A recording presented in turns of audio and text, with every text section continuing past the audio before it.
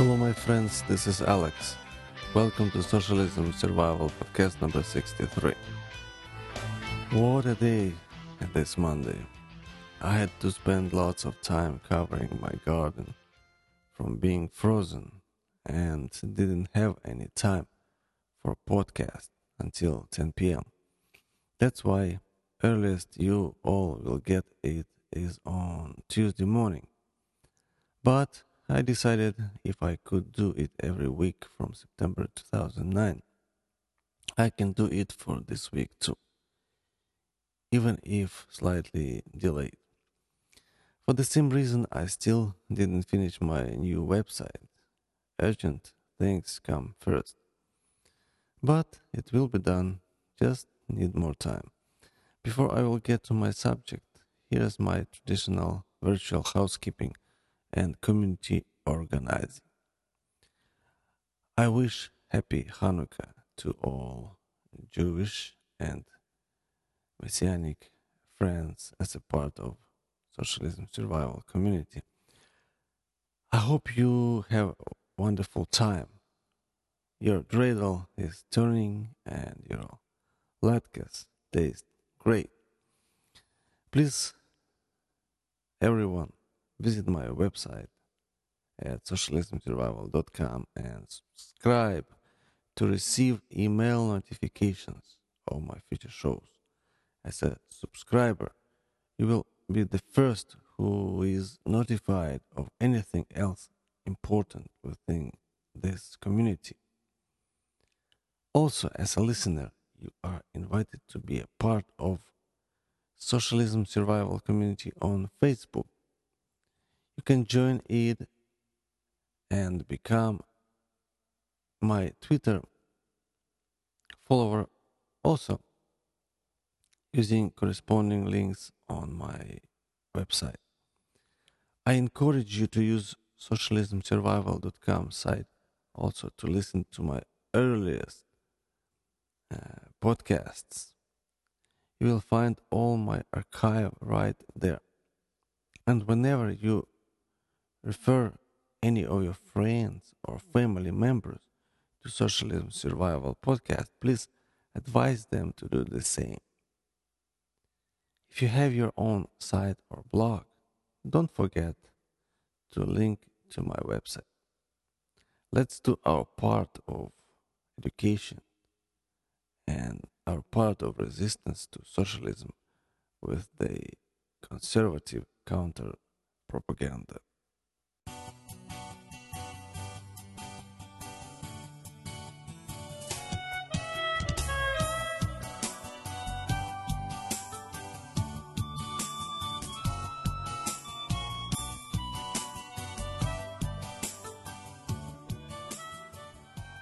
Few months ago, my wife gave me a book, Thou Shalt Prosper, written by Rabbi Daniel Lapin, with foreword by Dave Ramsey. The purpose of such gift was, of course, to make me and my family, our family, more successful and prosperous. According to Dave Ramsey, he would only hire someone who had read this book. Although I didn't plan to get hired on Dave Ramsey's show, I still respected him for inspiring our family to get rid of debt, and therefore finally started reading the book with 10 Commandments for Making Money as its subtitle. Let me tell you, I wasn't disappointed. While I didn't finish yet the whole book, just first 50 pages, and while the word socialism rarely was mentioned there, but to my surprise, many things I read are resonating with my anti-socialist message. While presenting Jewish approach to business and making money, Rabbi Daniel explains how we are all persuaded here in America that business is evil, which is actually giving explanation to one part of American socialist propaganda. Soviet regime did the same. Under Stalin's leadership, private businesses were demonized by Soviet socialist propaganda in order to wind up public opinion and to justify later the seizure of factories and farms and murder of innocent, hard-working people. When Rabbi Daniel explains how children in America from early education are taught that business is bad, that reminds me Soviet education that I survived under socialism dictatorship. Demonizing entrepreneurship is a part of building mass slave mentality because owning successful business gives you independence and that is totally against socialist agenda whose plans are to see next generation of Americans as obedient slaves who will knead the clay with their feet for the construction of their socialist utopia. Talking about education in America, Rabbi Daniel Lapin says on pages 36 and 37, quote, "It is said that everyone seems to have been conditioned to moral skepticism regarding business. Imagine watching a high school teacher asking each of her students in turn to tell the class what career path they were interested in selecting and the reasons why. One boy stands up and announces, 'I want to become an environmental consultant so I can ensure clean air and water for all.' Everyone cheers. The next student informs the class that she wants to become a medical researcher in order to find a cure for AIDS. Everyone applauds wildly.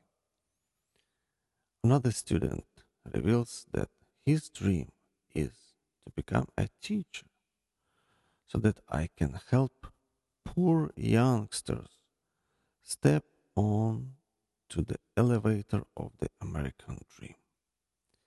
Everyone gasps in admiration at the idealism of the future educator. Finally, the last girl is asked of her plans. She furrows her brow for a few moments and then slowly and clearly says, "I want to become a highly successful business executive so I can improve the world and make a difference in many people's lives." I think that in most schools, guffaws of raucous laughter would greet this perfectly reasonable statement. This is not such an imaginary lesson. Between 1990 and 1995, Germany lost nearly 500,000 jobs. Although some of the economic battering experienced by the German during this period might be attributive to costs incurred in the reunification of East and West Germany, the German weekly magazine Wirtschaft Wache presented a different explanation. It claimed that the sad economic performance of the country whose industry gave the world the term economic miracle was due to Germany's educational establishment spending the previous 3 decades teaching kids that money is a bad thing. Word of Wache surveyed the country and revealed that 40% of Germans say they regard entrepreneurs as exploiters, up from 17% since the last poll in 1965. They discovered that a majority of 16 to 19-year-olds, presumably an age group ready for risk, says no thanks to the idea of starting a business. The older age groups who attended school prior to those years and escaped the educational anti business indoctrination showed far more enthusiasm for entrepreneurial activity. When organizations, countries, or companies allow themselves to believe that making money lacks social value, they should not be surprised to see their economic performance decline. The same holds true for individuals. The end of quote. In the next point, Rabbi Lapin shows that movies and television conspire to make you poor. He writes, quote, in his book Hollywood versus America, my friend Michael Medved wrote that prior to 1965, television shows portrayed businessmen as good guys twice as often as bad guys. This ratio was reversed in 1970s when audiences were treated to two business villains for every good guy. Medved points out that during Hollywood's golden age in the 1930s and 1940s, businessmen frequently appeared in a highly sympathetic light.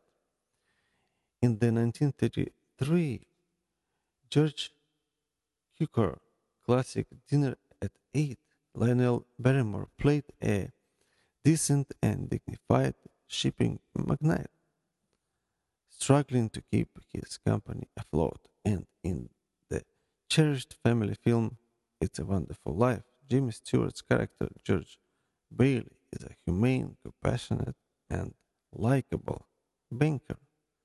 Today, the very idea of a likable banker has become unthinkable. Big business has become the media's favorite villain. The end of the quote. Well, since 1930s and 1940s, American film makers they moved far away towards socialism and learned a lot from Soviet colleagues traveling often to Soviet Union. Of course, Hollywood zombies excluded themselves from the demonized business category. They still want to stuff their pockets with your cash and do not consider it immoral. And no one even gets that crazy idea that socialist ruling elite must be poor also. When socialists speak of equality of rights, they do not mean equality between you and them, but equality among you, slaves. Maybe they, as elite, won't be all equally rich among themselves. But at the same time, they are convincing the rest of the people using all strength, all might of their propaganda machine that they must be equally happy being equally poor. By repeating their mantra over and over and over that business is evil, American media, that is 90% works on socialist camp, prepares US citizens to even larger government takeover than what we have seen so far. Rabbi Lapin continues on page 44 of his book. While, quote, while certainly admiring the achievements of many of today's wildly successful young entrepreneurs, many Americans have become conditioned to distrust the morality of business. One can almost hear the popular applause when large companies have their wrists slapped by government bureaucracies. Individuals possessing little familiarity with the complexities of antitrust law, for instance, enthusiastically encourage legal action against conspicuously successful enterprises. Some of this can be seen as requiting of envy, which is in itself destructive.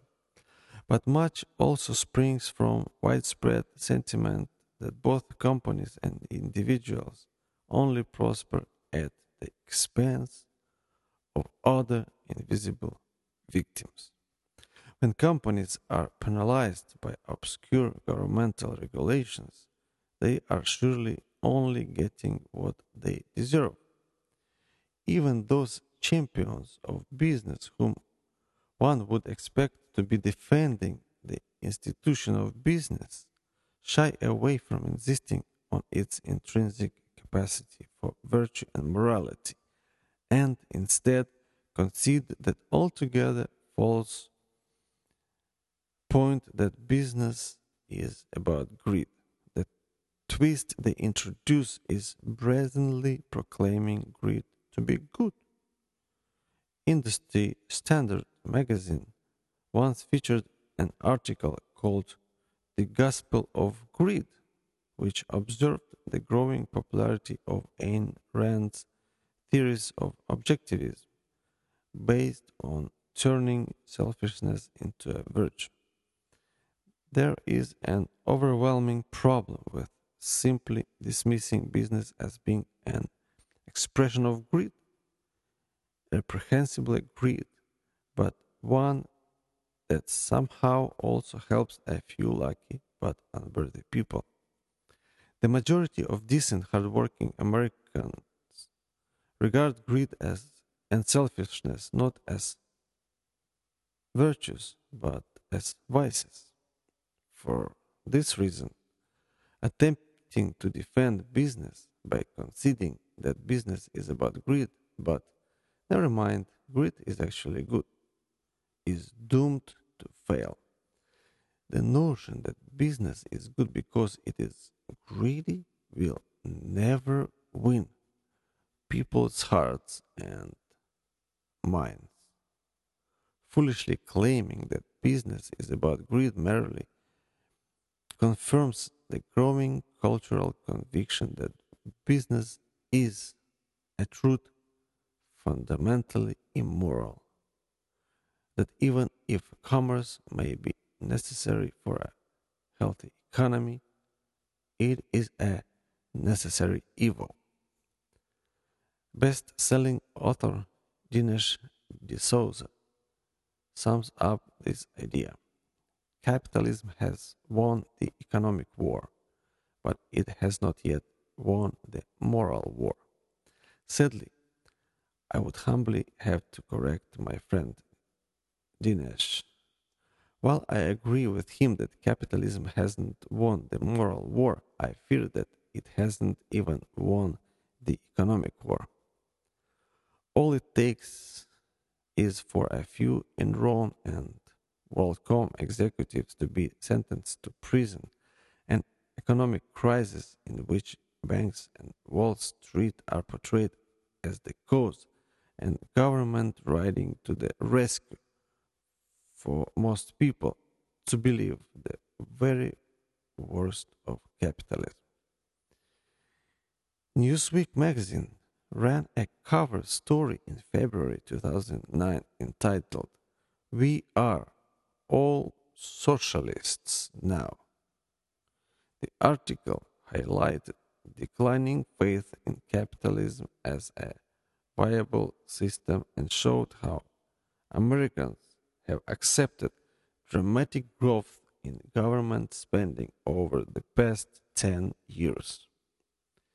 Had capitalism won the economic war, we wouldn't have been treated to the supreme irony of Russian Prime Minister Vladimir Putin's speech at the opening ceremony of the World Economic Forum in Davos, Switzerland, in January 2009. Among a number of memorable moments was this warning he issued to the United States.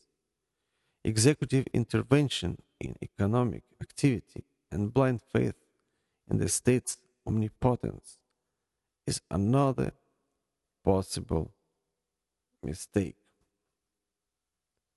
Look, my friend, this is the end of the quote. Even Vladimir Putin, who's not obviously God's a gift to the world, even he understands, of course, considering his vast Soviet experience, America with its socialism is on the wrong track, actually on its road to self destruction, the road to poverty. Concluding today's subject, I believe we would agree again with Rabbi Daniel Lapin that only by teaching morality of making business and instilling moral principles of God's word, America will be able to restore its prosperity. Of course, not everyone who is in business is doing it right. There are some thieves, and my intuition says most of them are on the left side. But generally, natural selection works in business very well. If you are a dishonest, selfish person, which is immoral, others will turn away from you and you will fail because you are immoral. And on the other hand, if doing your business honestly, you provide to others what they need. You not exploiting or not robbing them, as socialists say, and you will deservedly prosper. It may look strange, but it is what it is. That socialism, which is based on atheism, believes in the Darwin's natural selection when it speaks about the nature, but denies the same approach when it comes to the business. For example, instead of allowing natural selection to decide the fate of GM Corporation, they bailed out GM. In other words, placed big business in socialist purse using your money. How long it will go, and how far it will get. Will the immorality of socialism win, or will the morality of capitalist business win? Nobody knows for sure. We are in a war right here, and whoever wins will decide the future of this great country and eventually the fate of the world.